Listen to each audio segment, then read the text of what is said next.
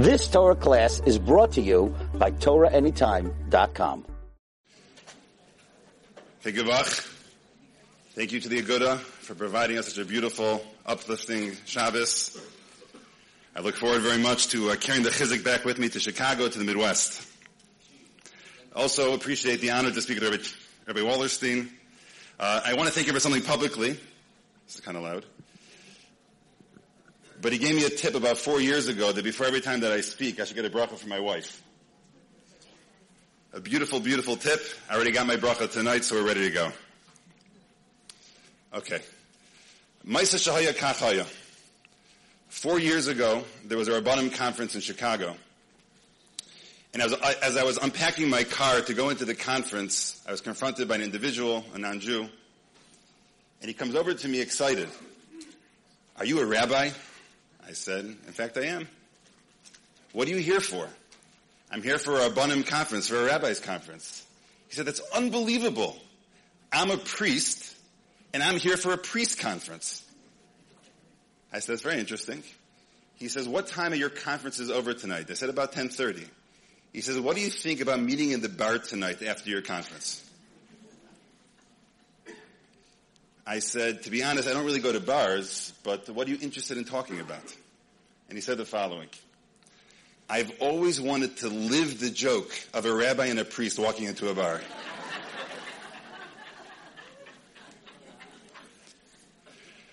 Rabbi Isai, my dear friends, real life is not a joke.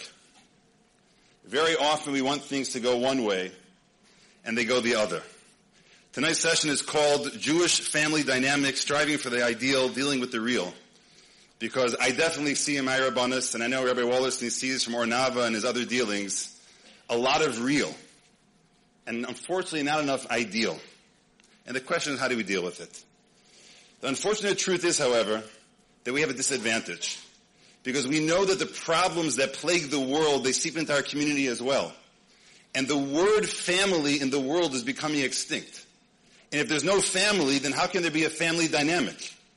Less than 25% of the households in America today have a husband, a wife, and children in the home.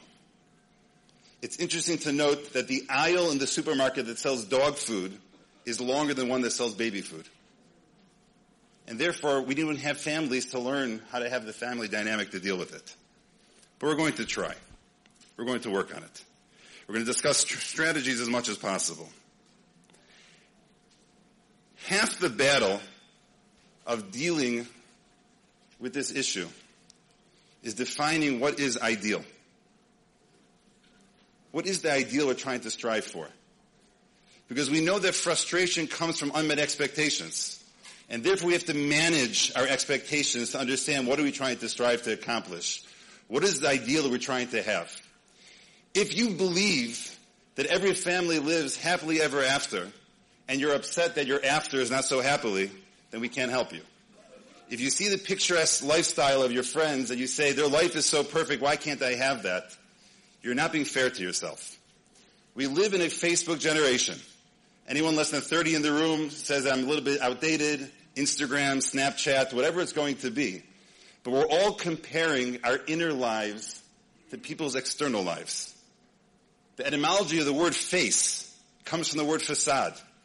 It's the exact opposite in Lashon HaKodesh. Panim is pnim. We should have a pnim book. Look at our own lives. Strive to accomplish great things. But they have their Facebook and we look at their lives and we get jealous. But it's just the facade. The most unbelievable story that Dr. David Lieberman tells, he was here over this convention, is that one time he was counseling a couple. And they're bemoaning the fact, how come my mishpacha, how come my family doesn't look like the Levin family? Their children are perfect. The Shalom Bayis is perfect. Everything is perfect. And Dr. Lieberman said he was hoping, he only wishes there wasn't a problem with HIPAA to tell them that his next clients were the Levins. We're just not fair to ourselves. When I meet with the chassanim that I learned with, or I try as much as possible the young couples in my kehila to meet with them when they first move into the shul, I warn them, nothing new under the sun. Ein chadash tachas hashamesh. I've seen it all. It's all happened out there. Not that you shouldn't work on it. You should watch out for the red flags. But ultimately, it's happened to everybody, and we have to realize the reality of that matter. So if your fake ideals are the ideals, we can't help you tonight. But if your ideals are real, and you realize that not every child is a kadosh mirachem, you just want good, healthy, happy children. You realize that every single home has its challenges, but you want shalom bayis. You realize that there are aches and pains that happen in life. You're not always healthy, but you want general good health for yourself, for your children, everybody around you. And you realize that in-law relationships can be very tricky, but you want to get along, and you want it to make it work. Then we're going to try to do the best that we can to make it happen. But even if you want those things, it doesn't always go your way. So we can't give that many practical strategies how to deal with it. It's a short presentation tonight. But the general idea is that if you can't have the ideal, then you have to have ideal. You have to deal with it. And you have to have the strategies and the tools to be able to deal with it properly. And that's what we're going to speak about tonight. In 2001, the U.S. Army changed its slogan from the old jingle I remember from growing up, "Be all that you can be," to the Army of One. Does anybody know why they changed their slogan from "Be all that you can be" to the Army of One? Because they weren't getting the youth. They weren't succeeding in their recruiting. Because there's certain mindsets, the autonomy of our generation. I am great, and I'm good right now. I don't need to strive to accomplish greatness. They don't want to be told, "Be all that you can be." That flies in the face of them feeling good about themselves right now. And therefore the U.S. Army faked them out. They lied to them. And they said, the Army of One, you're chashuv now. And we're going to focus on this idea because the 4 reasons why they changed that slogan in 2001 to the power of one, to the Army of One, is the 4 meters that we actually need to succeed with the struggles that we have in life. They don't want to be told that they have potential. We know that unfortunately with nivel peh, sometimes bad words are known by their first letter.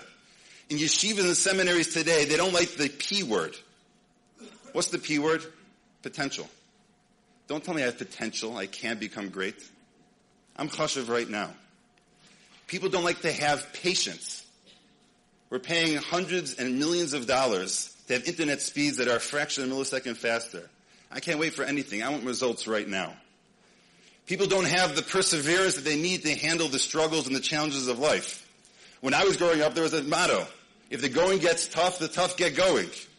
I sense nowadays, with individuals and couples and families and so many people, if the going gets tough, just give up. Don't push through. And partnership, needing the help of other people. The Army of One solved all those problems. Potential, patience, perseverance, partnership. You on your own are chashuv. They changed it in 2006 to Army Strong because they realized it was sheker. But they understood the generation, and we can't fall prey to what happened to that generation. We have to be better. We have to rise above. So let's talk about these 4 ideas, the 4 P's of perfection. Becoming great. Potential, perseverance, patience, and partnership. There's a myth. You've probably heard it before. That people only use 10% of their minds. It's not true. I did a bit of research, and people do not use just 10% of their minds. I would venture to say, however, that people use only 10% of their potential. And I got this idea from the Kloisenberger Rebbe, Zechat Tzayach Livracha. One time he asked some of his Talmidim for help on a certain project, and the Talmidim said to him, "We'll do the best that we can," which is basically brushing him off. "We'll do the best that we can." The Rebbe says, "You just said the worst words you could say, because you have no clue how much you can do." And he went on to tell them that before the war, he was already a Rebbe, he's already giving shiurim to hundreds and hundreds of people. And he was so physically weak that when he gave a shiur, he couldn't carry his own svarim to give the shiur klali. He had a Talmud, a shamus, carry the svarim for him. And all of a sudden he finds himself in a labor camp during the war, during the Milchama. And they asked him to carry boulders that are 150 pounds, and he picked them up and he did it. Because he realized he thought he couldn't do more, but he can do more. And people have so much more potential than you really think. But it's not just individuals that have potential. We don't think about the fact that families have potential as well. Give credit to my shver, Dr. Chedison in Baltimore, for this idea. Did you ever wonder why Hanukkah is such a family yontif? Ner Yishu Beisa. Light the menorah in the house, the mishpacha gets together. Why is such a focus on the mishpacha? Fascinating to note. It's the only yontiv that we have that the heroes are a family. The Chashmonaim. Not an individual, not Gans Klal Yisrael. A mishpacha saved Klal Yisrael, and therefore we celebrate as a mishpacha. And very often we talk at these conventions about the Gedolim of our past. Rav Aaron Kotler, Rav Moshe, Rav Yaakov. But why not focus on the dynasties they have established? The Feinstein Mishpacha, the Kamenetsky Mishpacha, not just Rav Yaakov, but Rav Shmuel Shlit and his brothers. There's Mishpachas in Klal Yisrael, the Kotler Mishpacha. Mishpachas can make a major roshim on Gans Klal Yisrael. And we have to realize that's the way it works. And when we realize we have this potential as Yechidim, and we realize we have this potential as Mishpachas, we have to make the most out of it. And we all understand very well that nisyonos and challenges and tests bring out the best in every single one of us. As individuals, developing our character, becoming better people, becoming stronger people, being resilient people, being bigger people. And it happens to families as well. Who's a better example in history of having difficult family dynamics than Yaakov Avinu? Make all the father-in-law jokes that you want. You can't beat Lavan. His sister-in-law was his wife. His sons were fighting bitterly with each other. But we see that he had a dream. And there were malachim in that dream. But he never met a malach until the end of this morning's parsha, Vayifgu b'malachim. Because after he established his mishpacha, it became great through those challenges. He didn't just dream about angels, he met angels. That's the godless of what we're trying to accomplish. I want to share with you a vort. I'll be honest, I wouldn't have the chutzpah to share this vort with you if I didn't hear it from someone who went through the Nisayon themselves. Because no one could possibly understand the pain of this type of Nisayon unless you're in it. I'm just transplanting his words, ka'amram, as they were said, and sharing it with you. There's a well-known discussion amongst the Rishonim and the Achronim. How was it that Yaakov Avinu was able to marry two sisters? We know they kept Kol Torah Kula before the Torah was given. How could he marry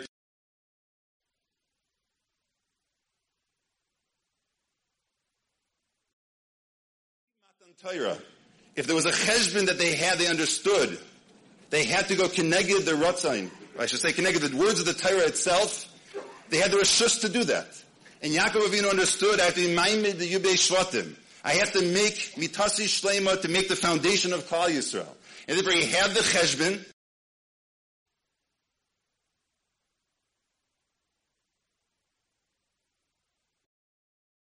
The parish of Aaron David Goldberg, the Yeshiva of Tells in Cleveland. He had a very small ha'ara.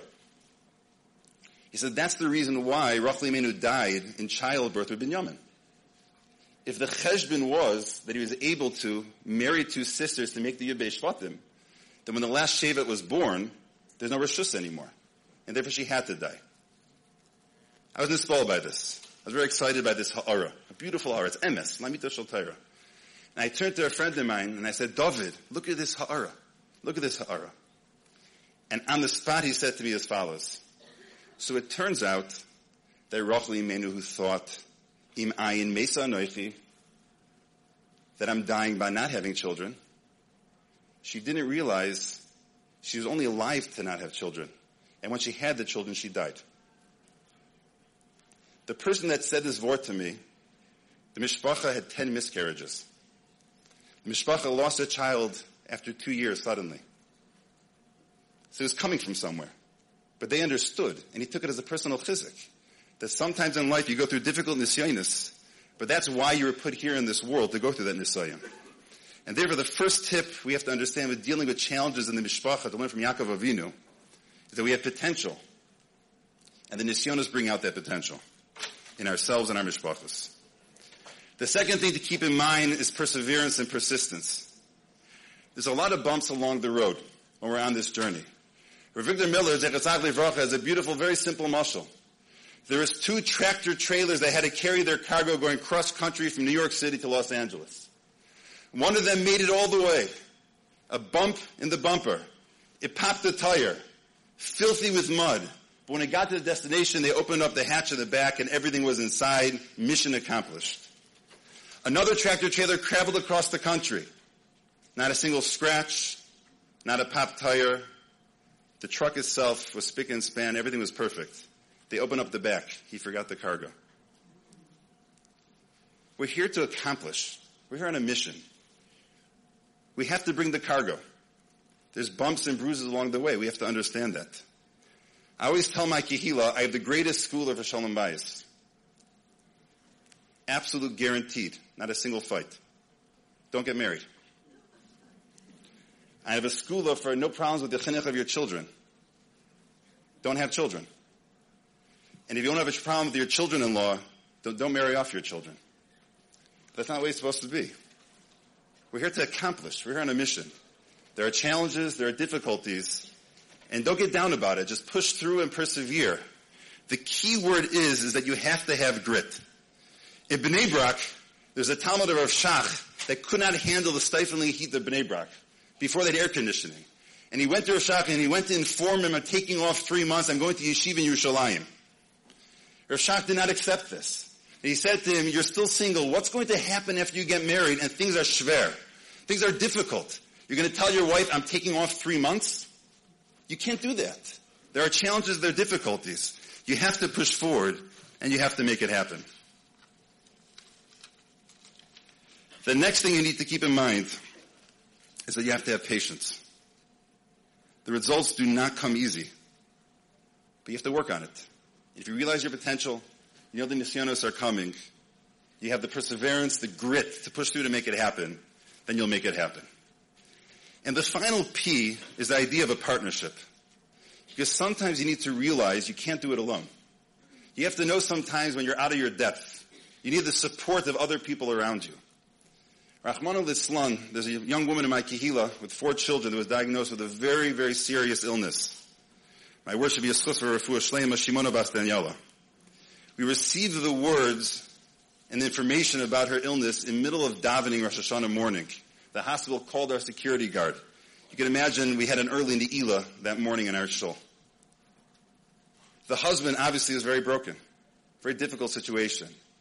Everyone tried and I tried to comfort him, to mechazik him, to pick him back up again. But the only thing that really worked was when another man that was going through the same difficulty but further along was mechazik him, because he understood him. You have to be someone who understands their needs to be able to fully help them. So if anyone has ever gone through a difficulty, I'm encouraging you to reach out to those who are also going through it. But if you're the one who's going through it, then reach out to others for help and find those who can help you. A woman in our community was telling us that she's having difficulty with her children who are off the derech. She said, I don't need support for my children. There's plenty of programs that we have here in Chicago that are dealing with that, and hopefully everything's going to be okay. I need support. No one understands me. They don't understand my nisayon. They don't get it. They say everything's going to be okay, but it's not okay. You have to give the support. You have to realize you can't handle the nisayonos alone. A therapist, a rav, a rebbetzin, and friends, you have to make it happen. Reb Chaim Shmulevitz has a famous vort that we know the Malach HaMaves tried to catch Eoth and give him an nisayon. And Akash Baruch says you can do anything you want to him, you just can't kill him.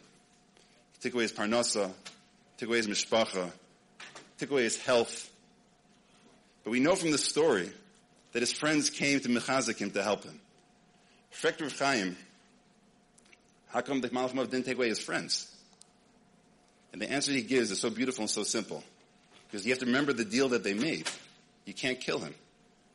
And to take away someone's friends, to take away their support, to take away their network, that will kill him. And therefore, you can't take away their friends. You have to be mechazik. You have to have a partnership. You have to work together. I'm going to leave time for Rabbi Wallerstein. I just want to end off with one machshava and one maisa. One of the greatest symbols that we have in Yiddishkeit of growth is this morning's sulam that was mutzav arza Rosh Megiyah Shemaima. And many Meforshim ask, why is it a sulam? Why is it a ladder? Why not madregos? Why not steps? One classic answer that's given is that it's a hint to the Gra, the Vilna Gaon's Pshat in Orach Chaim L'mayla L'maska. Life's like a downward escalator. Either you're climbing up or you're going down, an elevator, a ladder I mean. You could climb it, but you either go up or you go down. Stairs, you can stay stationary in one spot. Very beautiful word. I'd like to suggest something different. Persistence, patience, and potential. A ladder is more difficult to climb than stairs. And therefore, Yaakov Avinu saw a ladder. Because things are not easy in life. And therefore, it's going to be a struggle. And you have to work hard.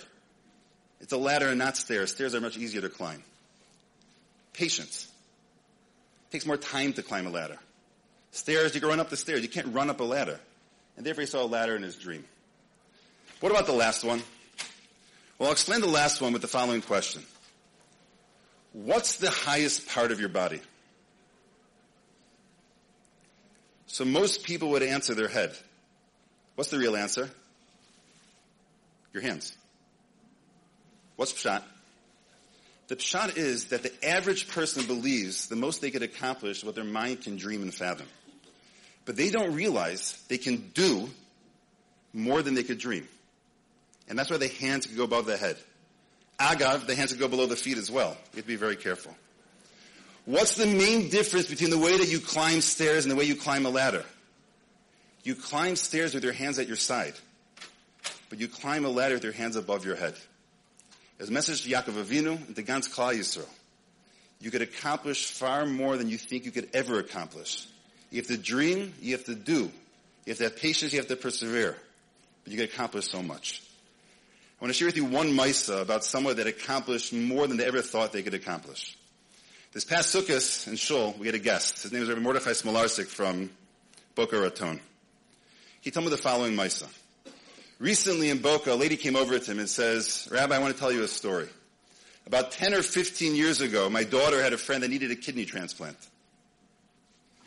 My daughter had a desire to give her kidney to her friend. She did the tests to see if she's compatible. Unfortunately, she was not. But when she had this cheshek, she had the desire, she wanted to give. She put herself on a registry. If I can't give it to my friend, I'm going to give it to somebody. And sure enough, there was a perfect match in Eretz Yisrael. The man came to Florida. They did all the preliminary testing they had to do to make sure it actually was a perfect fit. And Baruch Hashem it was. And they did the procedure. And they did the transplant. He recuperated in Florida. He went back home. The lady says to Rabbi Smolarsik, do you know who that man is? He's like, how am I supposed to know? That man went on to invent the Iron Dome. She thought she was saving one person. She saved an entire country. That's the way it is. You only think you could accomplish so much, but you could accomplish far more than you could dream you could ever accomplish. So my bracha to everyone is, Be'ez Hashem, you realize the 4 P's of perfection. You realize that you have tremendous potential, not just yourselves or your mishpachas, and that helps you handle the nisyonos that come up in your day-to-day lives. To persevere when the nisyonos come up, and have the patience and the grit to push through, and then find the help and support that you need. And Be'ez Hashem, if you have these tools in life, you'll be able to accomplish things far more than you ever dreamed you could accomplish for yourselves, for your families, and all of Klal Yisrael.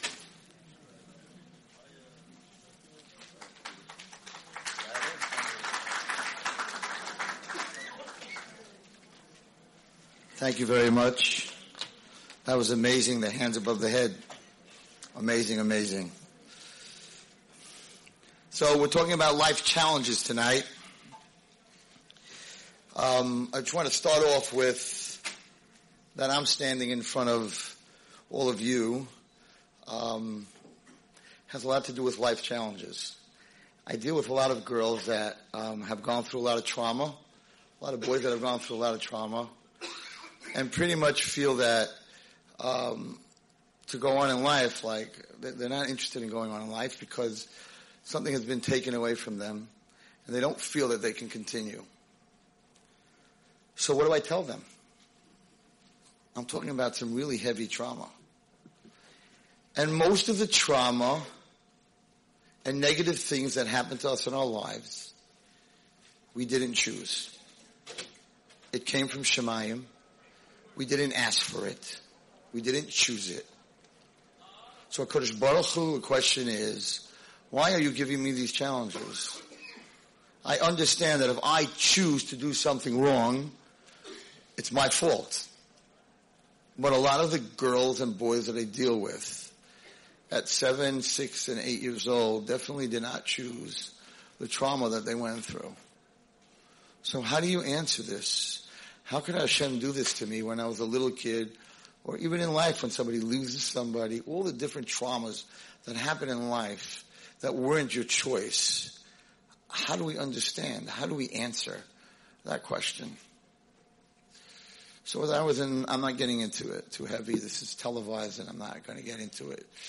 When I was in 3rd grade, I went through extreme heavy trauma. I was re-traumatized in 10th grade. I really wanted out of Yiddishkeit. I wasn't interested because the people that traumatized me represented Yiddishkeit. And I really wanted out. And Baruch Hashem, my mother should have Richas Yameh, my parents, who I spoke about this Shabbos, who gave me unconditional love. Unconditional love, by the way, is very mistranslated. Everybody thinks that unconditional love is if you let your kids do whatever they want. That's conditional love. You're letting them do what they want because you want them to love you. You're scared if you don't let them do what they want, they won't talk to you anymore.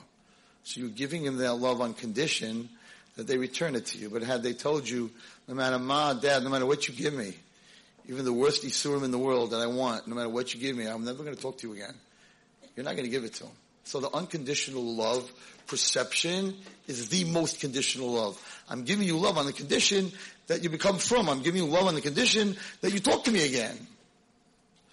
Unconditional love means that I'm giving you love, whether you talk to me or not. But I'm telling you no, when it should be no. Because I'm giving you unconditional love, and you might even hate me for it. My grandchildren hate the doctor's office. When they get into that doctor's office, they're screaming. When they get into the examining room, they're running. When they get a shot, because they have strep or whatever they have, and the shot hurts, and the parents inside are in a lot of pain, but unconditional love means that I'm going to do what's good for you, even if you're not going to like it. It's not on the condition that you like me. Sometimes in life, God gives us unconditional love, and He knows that you might not like Him. But it's very, very special. And I did not go off the derech. I had a couple of years. But I never went off the derech because I could not do that to my father and mother, who I knew loved me so much. And in Tehillim it says, Ivdus Hashem b'simcha, you should serve Hashem with love. And Ivdus Hashem b'yira, it seems to be a conflict. And the answer is no. The greatest fear in the world is to hurt the one you love. There's no bigger fear. Or to hurt the one that loves you. So what David HaMelech was saying, Ivdus Hashem b'simcha, serve Hashem with love. And Ivdus Hashem b'yira, always have fear to hurt the one that really loves you more than anyone else. When I became 19 years old, when I graduated high school, I made a decision. I said, I'm not going to waste the pain that I went through in third grade. So I'm going to make a difference. I'm going to become a Rebbe. My friends thought I was drinking. I was a drummer. I didn't learn 2 words. I was on the basketball court. My dream was to be a New York Ranger. I was a hockey player. I was a drummer. I had no interest in learning. And all of a sudden, at 19 years old, I'm telling all my buddies, right, who were like, we're going to open a yeshiva and you're going to be the businessman that's going to finance it. And I'm like, guys, I'm becoming a Rebbe. Hysterical. By Rabbeim, if they knew about it, would have laughed. Muncie would have laughed. Everybody. Wallerstein, it wasn't even in the parsha. So the guy said, Zach, why do you want to be a Rebbe? They pay you very little and they never pay you. What a bad job. I said, I suffered so much pain that I'm going to make sure that any kid that I can protect from that pain, I will. And the only way I can protect kids is the 25 kids that are in my class. I'm becoming a Rebbe, and those 25 guys, no one is going to hurt them, and no one is going to embarrass them. And for 30 years, I taught 8th grade, times 25. 750 kids that didn't get hurt. And I was assistant principal, and if there was any teacher that would be in the office telling another teacher something negative about their class, which was she had no business or he had no business to say, you did not come back to school, you were fired. You're not going to hurt kids. I know what it feels like. You know what that's called? It's called struggle muscle. When you struggle, you build what's called struggle muscle. If you don't have struggle muscle, you don't have the power to carry other people that are struggling. Nobody had more struggle muscle than Yosef HaTzadik. His brothers tried to kill him. They took all his clothing off. We can't even imagine this. They stripped him to nothing. They threw him into a pit without any clothing on of snakes and scorpions. And he didn't die. And they should have said, this guy's a tzaddik. How could the scorpions and snakes not bite him? So they pulled him up, and I'm sure when they pulled him up, he was like, thank you, give me my clothing back, and I'm right. They said, no. We're selling you to Mitzrayim, to the village in Manhattan. That's what we're selling Yosef HaTzadik, the Yesod of Kedusha. We're sending you to the village. We're sending you to the most immoral country, to the most immoral place in that country. Yosef HaTzadik. The Gilgal of Adam, says the Chidah. And he comes to Mitzrayim, and Yosef HaTzadik on the way to Mitzrayim says, HaKadosh Baruch Hu, thank you. For what? I know the caravan I'm in usually takes neft, takes kerosene to Mitzrayim, and it stinks. But this one is carrying spices. So you're still taking care of me, aren't you? In the greatest pain, his brothers try to kill him and sell him. He's on his way to Gehenna. I don't want to use the English word. That's where he's going. He knows where he's going. And he turns to Hashem and he says, thank you. At least it's perfume, not neft. And he comes to Mitzrayim, and who buys him? Potiphar. What does Rashi say? We can't even understand. You're talking about Yosef HaTzadik here, okay? He's it. He's the one that's going to take Esav down. He's Yaakov Avinu's dream. Who buys him? Potiphar, says Rashi. Why did Potiphar buy Yosef? To be his boy. Potiphar bought him from Mishkav Zachar, the lowest of the low. Yosef HaTzadik is in Potiphar's house. And Potiphar realizes, I'm leaving this boy alone because everything he touches turns to gold. I don't want to ruin this. I see that he's a shliach of Hashem. And Yosef HaTzadik says, okay, they sold me, this guy bought me for whatever he bought me. I'm safe. I got a lot of struggle muscle. Hashem's like, no, you don't have enough. To carry the world, you don't have enough. Potiphar's wife. And we know what happened with Potiphar's wife. And he's innocent, and he runs away. And Hashem says, no, not enough, Yosef. In the dungeon. And now he's in a pit. Now he's in a dungeon. And what does this Yosef HaTzadik do in the dungeon? You'd think, enough. What saved the world? These two Egyptian lowlifes. Mamish lowlifes. Right? He walks over to them and says, hey, good morning. You guys look like you're not so happy. What's going on? Why do you look depressed? And they're like, well, we had a dream. And he translates the dream. We all know the story. You just went through Gehenna. Your brothers tried to kill you. They sold you to Mitzrayim. Potiphar bought you for immoral reasons. Potiphar's wife made up a whole story, and you're in the dungeon. And you care why two Egyptian lowlifes look sad? Because he had struggle muscle, and he went through a very hard time. And when you go through a hard time, you are very sensitive to someone else who's going through a hard time. So he sees two Egyptians who their faces are depressed. He's like, hey man. He didn't say that. He said, hey Egyptian, what's going on in your life? I know what this is about. And that's what saved the world. And he had enough struggle muscle.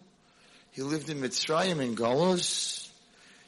And he taught his children Ephraim and Menashe.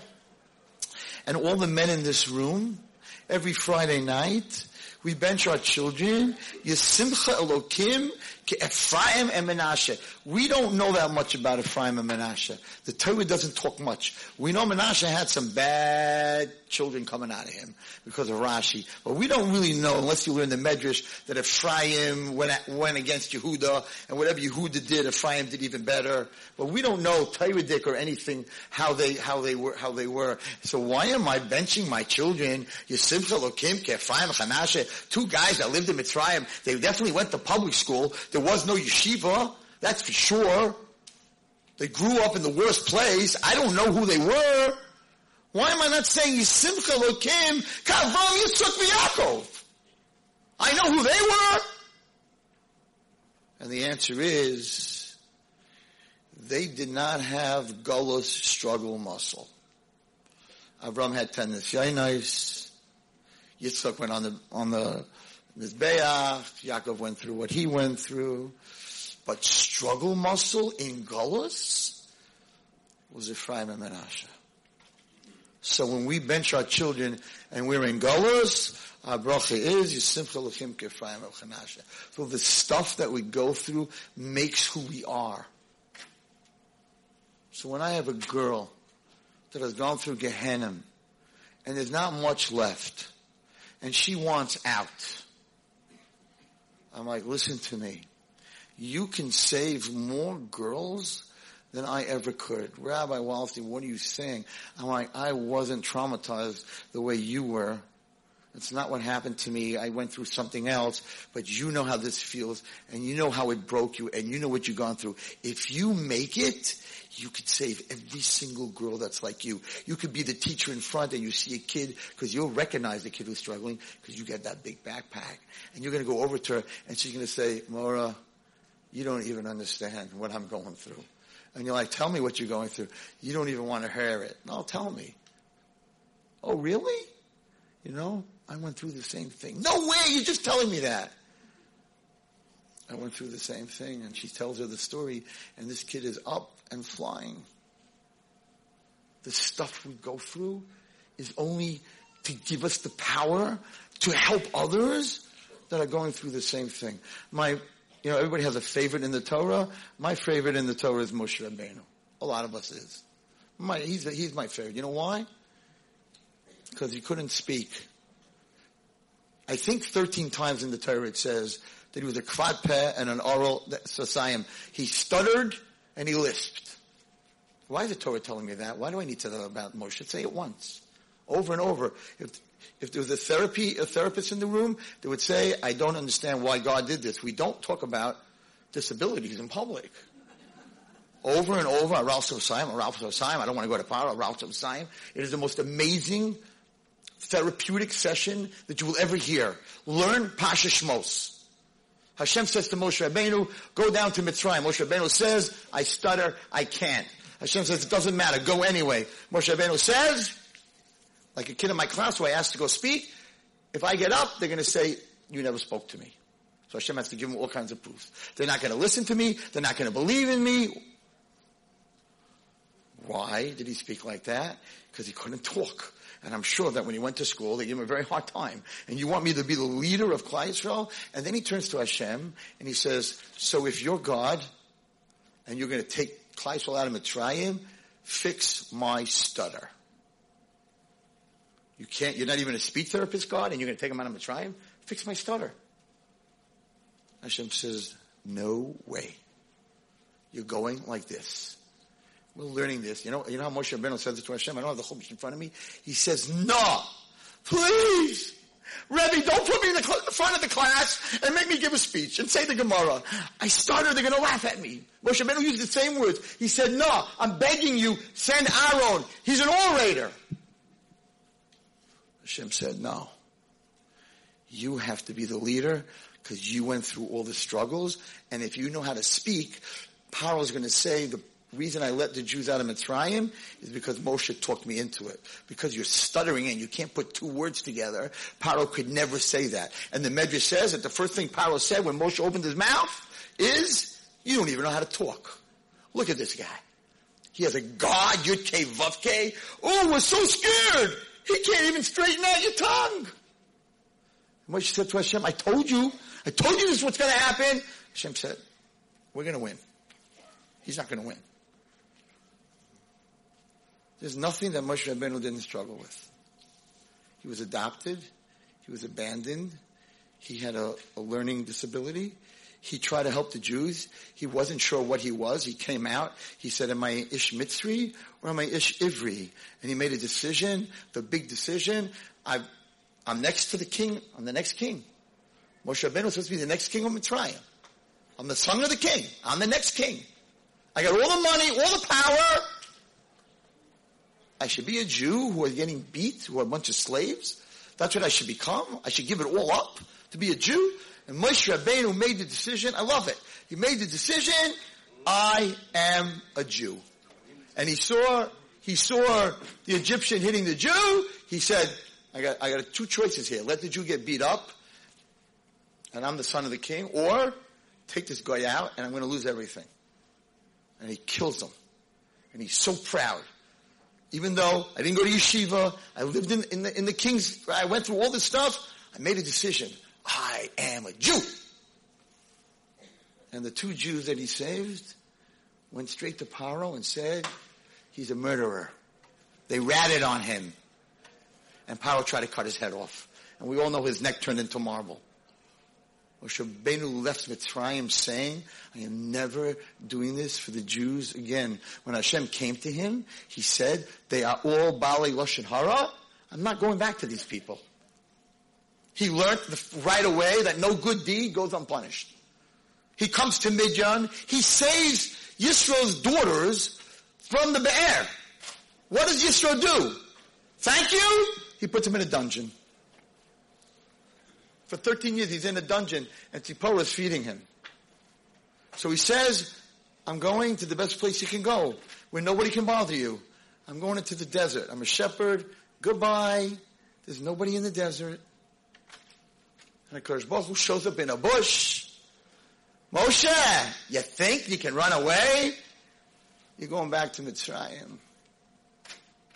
Because nobody knows what struggle more than you. And that's why every time the Jews went off the derech, he fought for them. He said, Hashem, I know they're not good, but you want the whole world to talk about that your children you took out of Mitzrayim? He fought for them because he understood their pain. Yisro said, you can't do it. Everybody's online. Moshe Rabbeinu, Tzipporah, his children, everything. He understood everything. Everybody's online. Everyone wants to talk to you because you know what's going on. Moshe Rabbeinu said, Yisro said, you can't do it all. But the struggle muscle that he had to be a leader is because he went through what he went through. The pain of abuse never goes away. Anyone who ever went through any type, emotional, sexual, whatever abuse they went through, it's there in your heart, it's a void, it's a hole for your whole life. We go to therapy, and what therapy does, it gives you the ability to live with it. And people live with it. And people went through the Holocaust, and they're living, and they have children, but it's there. And I asked a group of therapists, do you think that you could cure that pain? Most of them said, you can help the person live with it. Deal with it. Continue with it. I said, no. I disagree with you. You can cure it. You can cure any pain. You lost someone that's very close to you, you can cure that pain. There's only one way to cure that pain. And that is when you take your struggle muscle and you use it to help others. What happens when you're helping the other person? You realize that had I not gone through what I went through, I would not be able to help that person. So if God would come to me tonight in a dream, I don't expect him to, and say, Zechariah Wallerstein, I can give you back your life without third grade. You can have a normal third grade. You can have a normal 10th grade. You can have a normal life. You want it? Absolutely not. I need to go through what I went through in third grade, And I need to go through what I went through in 10th grade, because I wouldn't be talking to any of you in this room had I not.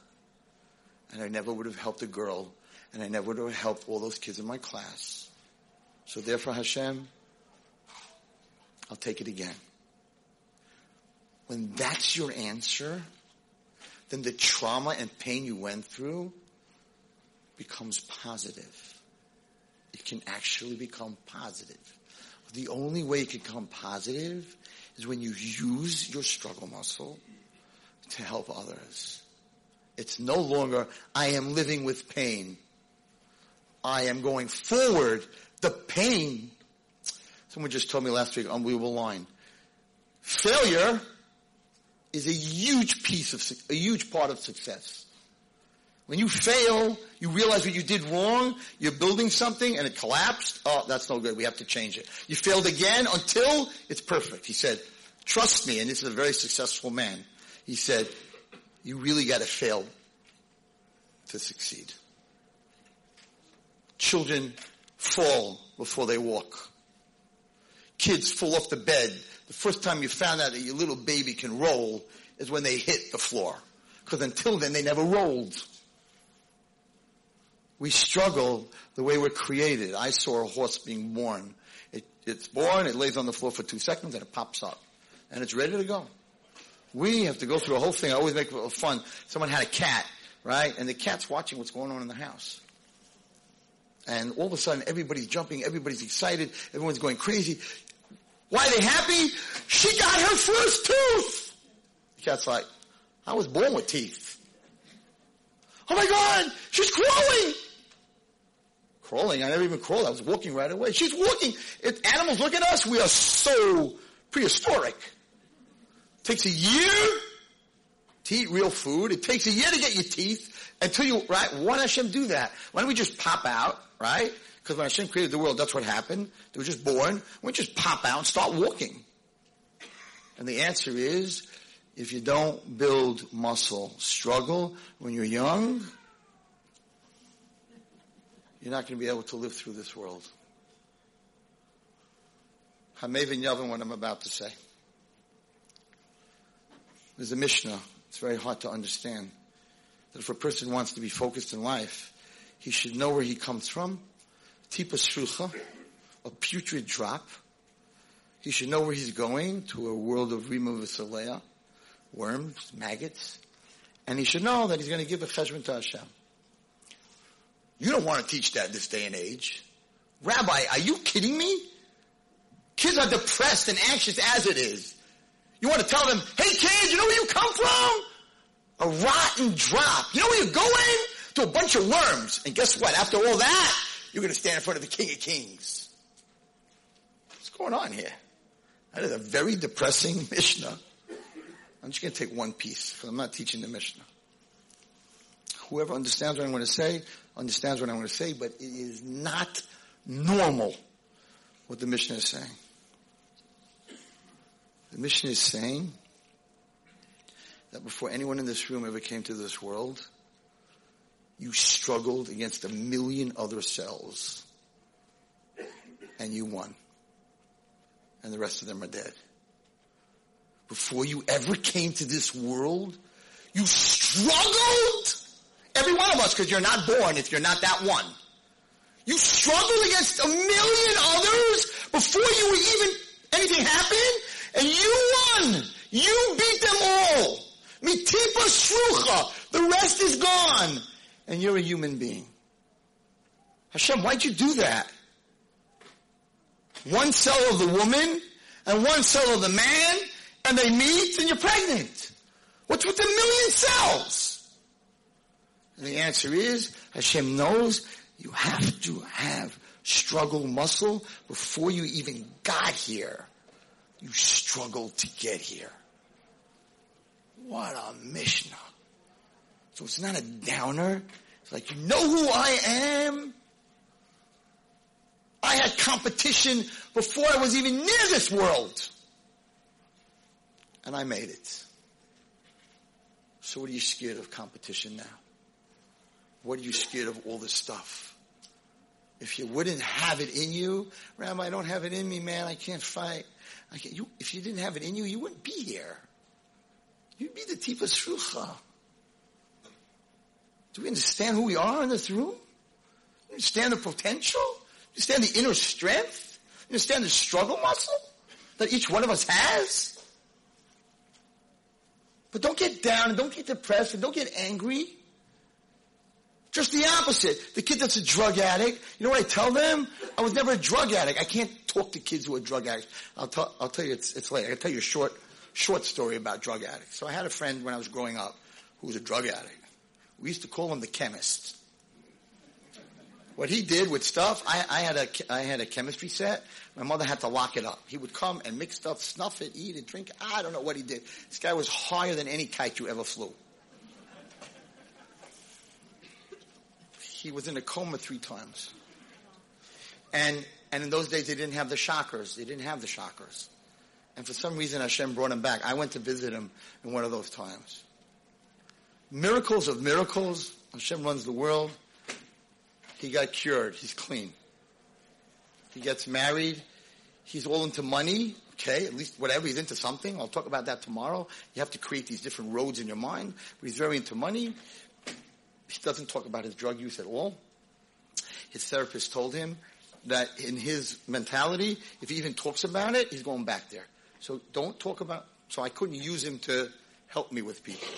Anyway, I get invited to a rehab to talk to the boys and girls in rehab. There are 6 Jews in the rehab, 3 girls and 3 boys. I'm like so excited. I never went to a rehab. Like I'm going to go in there. By the time I get finished with them, they're going to be clean. I come to the rehab. And they sent someone to meet me outside and help me park my car. He's a huge guy.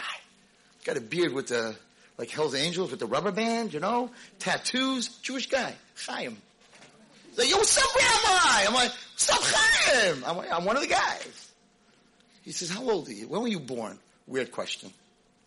I'm like, 1957.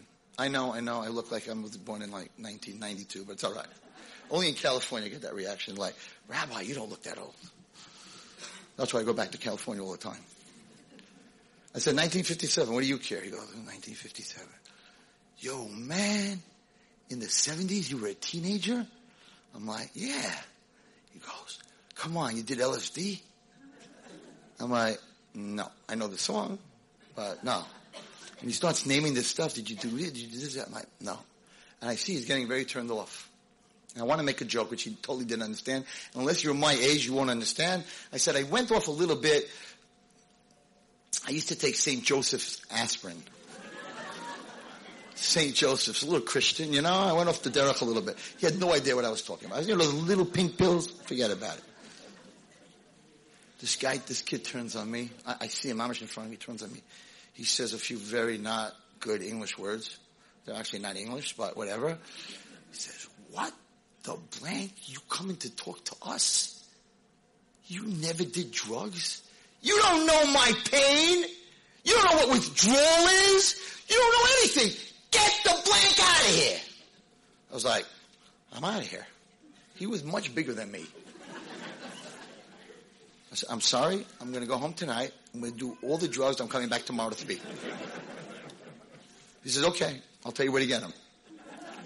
I said, I'm sorry. I went to the guy who told me to come. I'm out. This is not for me. He's a Chai Wallenstein. I never did this stuff. I was a hockey player. I was very careful. I didn't smoke. It was sports. The Yetzer that saved my life was sports. I didn't do anything that my friends were doing because I was going to be a New York Ranger. Forget about it. Didn't happen, as you realize. So I told him I can't do it. He says, Wallenstein, we're paying you. You go back in there. Don't have to be scared of no kids. I want you to speak to them. I'm like, I can't speak to them. But I have a friend, the chemist. And if he speaks to them, I promise you, they're all going to straighten out. He said, okay, go get him. I said, I'm not really allowed to call him. I went home. I said, you know what? I'm calling him. I called him up. He says, hey, Zach, what's going on? I'm like, you're not going to like what I'm about to say. I need you to come to a rehab. There are 6 Jewish kids. I need you to tell them how you got clean. I need you to put on your big Rolex, which would knock the back. It was so big, it goes to the back wall over there. and come up, shine up. He had a beautiful Mercedes. This guy was dressed to kill. His hair was greased back. This guy he looked good. I'm like, you should make sure you look good. And you go in there and you tell these kids, he goes, I'm hanging up the phone. I asked you never to ask me to talk to kids about drugs. I'm like, well, I'm going to tell you something. And if you want to hang up the phone afterwards, you can hang up the phone. I said, why do you think Hashem, you were in a coma 3 times. I saw you once. Why do you think Hashem brought you back to this world? To have a Rolex? To drive a Mercedes? He brought you back because you can do what I can't. You can talk to these kids, and I can't. And I'm going to tell you something. If you don't, Ke'es HaZois, said Mordechai to Esther, if you don't stand up at this moment and help these kids, you might not wake up tomorrow morning. Because if the reason you're in this world is to help kids and you don't help them, then Hashem doesn't need you here. So you know what? I love you, but I really want you to wake up tomorrow morning. He's like, are you out of your mind? Hold on. And he puts his wife on the phone. What did you just tell my husband? I said, I told your husband that if he doesn't talk to these kids, he just might not wake up tomorrow. She says, are you out of your mind? I'm like, no, we all come to this world. We have a certain shlichus. This came up. Why do you think Hashem brought him back? So now they're all scared that if he doesn't wake up tomorrow morning, it's her fault because I called. It worked perfectly. He says, okay, but I'm telling you right now that if I relapse, you just have it on your neshama. I said, you do this with Siyata D'Shmaya, you're not going to relapse. Did I have a right to gamble with his life? No. But I did. I'm not going to tell you that it was the right thing to do. But anyway, I said 30 minutes. So this is what he tells me. He comes to the rehab. The big guy's there. He's like, yo, how old are you? He's my age exactly. 1957. He goes, yo, man, what did you do? Are you like Wallerstein? You played hockey? Or did you do some stuff? And my Meshuggah friend starts telling him, I did this, not only did this, but I mixed the two. The Meshuggah, my friend, taught him new stuff. It's not why I sent him there, right? And he's showing off. And not only that, I was almost dead 3 times. The guy's like, my guru, my God, coma 3 times and you're here? I mean, that's the ultimate hit, Chas v'shalom. So he says, he walks me into the room, there's a bunch of girls there, and some guys, there's 6 guys all together, and he's like, you don't know who this guy is, he did this and he did that, and he mixed that. They're like, you could mix those two? My friend, that's what he did to them, right? 6 hours he was in that room with those kids. 2 boys went to work for him. They're clean, they're good, you don't understand. I could not do anything for these kids. I don't have that struggle muscle. Or now a girl came over to me. She's a Brooklyn girl, and she's 21 years old, and she said to me, Rabbi Wallerstein, explain to me why I'm not your daughter. Because I didn't marry your mother. That's not what I'm asking you. How does Hashem, this is big, and I'll leave you with this. How does Hashem choose? My parents are divorced since I'm 3. I know her very well.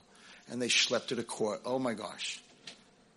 So why am I not your daughter? And why isn't your Malki my parents' daughter? Why does Hashem choose me to be in that family? How does he choose that? Bomb question from a child that's in pain. And I said, I know you're not going to like what I'm about to tell you, but Hashem doesn't give us a test that we can't pass, but you might fail. Everyone thinks you don't get a test that you can't pass and you're going to pass. Oh no. Oh no. You can fail. But if you can't pass, the translation is it's not a test. If I come into this room and I ask you for, I don't know, a theory in physics that none of us learned about, I'm like, so describe that to me. I'm probably there's some people here that could, but something that none of us know about, anything about it at all. So it's not a test. I know you don't know it. If I come into this room, I say, what's 1 + 1? That's not a test. I know you all know it. What's a test? You might know it, you might not. You might pass, you might fail. So the saying is, Hashem doesn't give you a test that you can't pass, because if you can't pass, it's not a test. Doesn't mean you will pass. It means you can pass. It's going to be your choice to step in or to step out. So I said to this girl, I said, listen to me carefully. My daughter Malki, she has her test that you can't pass, that I'm her father. You wouldn't be able to pass that, that's for sure. I said, you, one day, you're going to get married, Mitzvah Hashem, soon. You're going to have children, and your daughter's going to come home from 10th grade, and she's going to say, Ma, could I bring home, there's a girl in my class, she's not doing well. Could I bring her home? And sure. And the girl's going to come down Motzei Shabbos, after Shabbos, with a little suitcase, and she's going to turn. Women are very funny. Listen to what happened. I said, and she's going to turn and say, Mrs. Schwartzberg, that was the greatest Shabbos I ever had. This girl looks at me, but I'm telling her, she goes, oh, his last name is Schwartzberg? I shouldn't go out on any shidduchs if the last name's not Schwartzberg? I'm like, it's a muscle. I just picked out the name Schwartzberg. No, Rabbi Wallerstein, it's Ruach HaKodesh. I'm telling you, what's his first name? I'm like, no name, first name. Otherwise, she's going to be waiting for Raphael or some other name. Women, they're okay. Anyway. So I said, and this girl's going to go, Mrs. Schwartzberg, oh, your house, it's out of Architectural Digest. And how did you learn how to cook? Your food is amazing. You're a chef. And your husband, he has such a beautiful voice. And your children, oh my gosh, this is the best Shabbos I ever had. You have such a beautiful home. I wish I could have it one day, but I won't. I'll never have this. And of course, the mother, Mrs. Schwartzberg, is like, knock on wood, depending if you're Sephardi. Knock on wood, knock on your head. Don't talk like that. Of course you can have this. Why are you saying that? And she looks up and she goes, you know, I'm in 10th grade and my parents got divorced when I was in 8th grade and who's going to marry me? You know, from a broken home. No one's going to marry me. And this girl that's standing in front of me, who's Mrs. Schwartzberg, I'm like, and you're going to turn to her and say, really? Your parents got divorced when you were in 8th grade? My parents got divorced when I was 3. Oh, you're just telling me that because you don't want me to feel bad. No, ask your friend about her grandparents. What? When you were 3? She goes out of the house with her suitcase, she says. When she was 3 and she has this? I had my parents together till 8th grade. Oh my God, I would have a mansion. I said, that's why you went through what you went through. Because it will happen one moment in your life that all your pain and that struggle muscle is going to carry someone else. I have 3 minutes. Last story. I'm not going to say where I was. I was asked to talk to a group of girls that were orphans. And they said, Ray Wallerstein, 5:30, they're going to come home from school. You're going to meet in this house. You need this, in this place, wherever the city was, there was a lot of accidents, there was a murder, and there was a lot of kids that were never Yisaimus. And they know, we need you to give chizuk, and I was flying on the red eye, you can already figure out maybe where it is, but whatever. And I said, okay, no problem, 5:30, I can handle it. Figuring there was 5 or 6 girls, 7 girls. So what age? They said 6 to 16. Okay. I come into the house, there's a semicircle, 23 girls. I was not prepared to talk to 23 girls. And they have snack and they have everything. And I get up and I do my Moshe Rabbeinu and I do my Yosef HaTzadik and look what they became and we go through trauma. My whole speech I'm giving you. And we go through trauma and you get struggle muscle and you didn't choose that your parents should pass away. So if Hashem chose it, you can handle it and you can help all the kids that have you. And I'm giving my whole speech. I know when I'm on. I was on. I was right on target. And there were some mothers that lost their husbands and whatever sitting there listening and they're shaking their heads like, Wallerstein did a good job. And I finish. This little girl, every time I see the story, it's like I see her. Little girl named Devai, she says, Rabbi Wallerstein, can I ask you a question? Oh yeah, what you gonna ask me?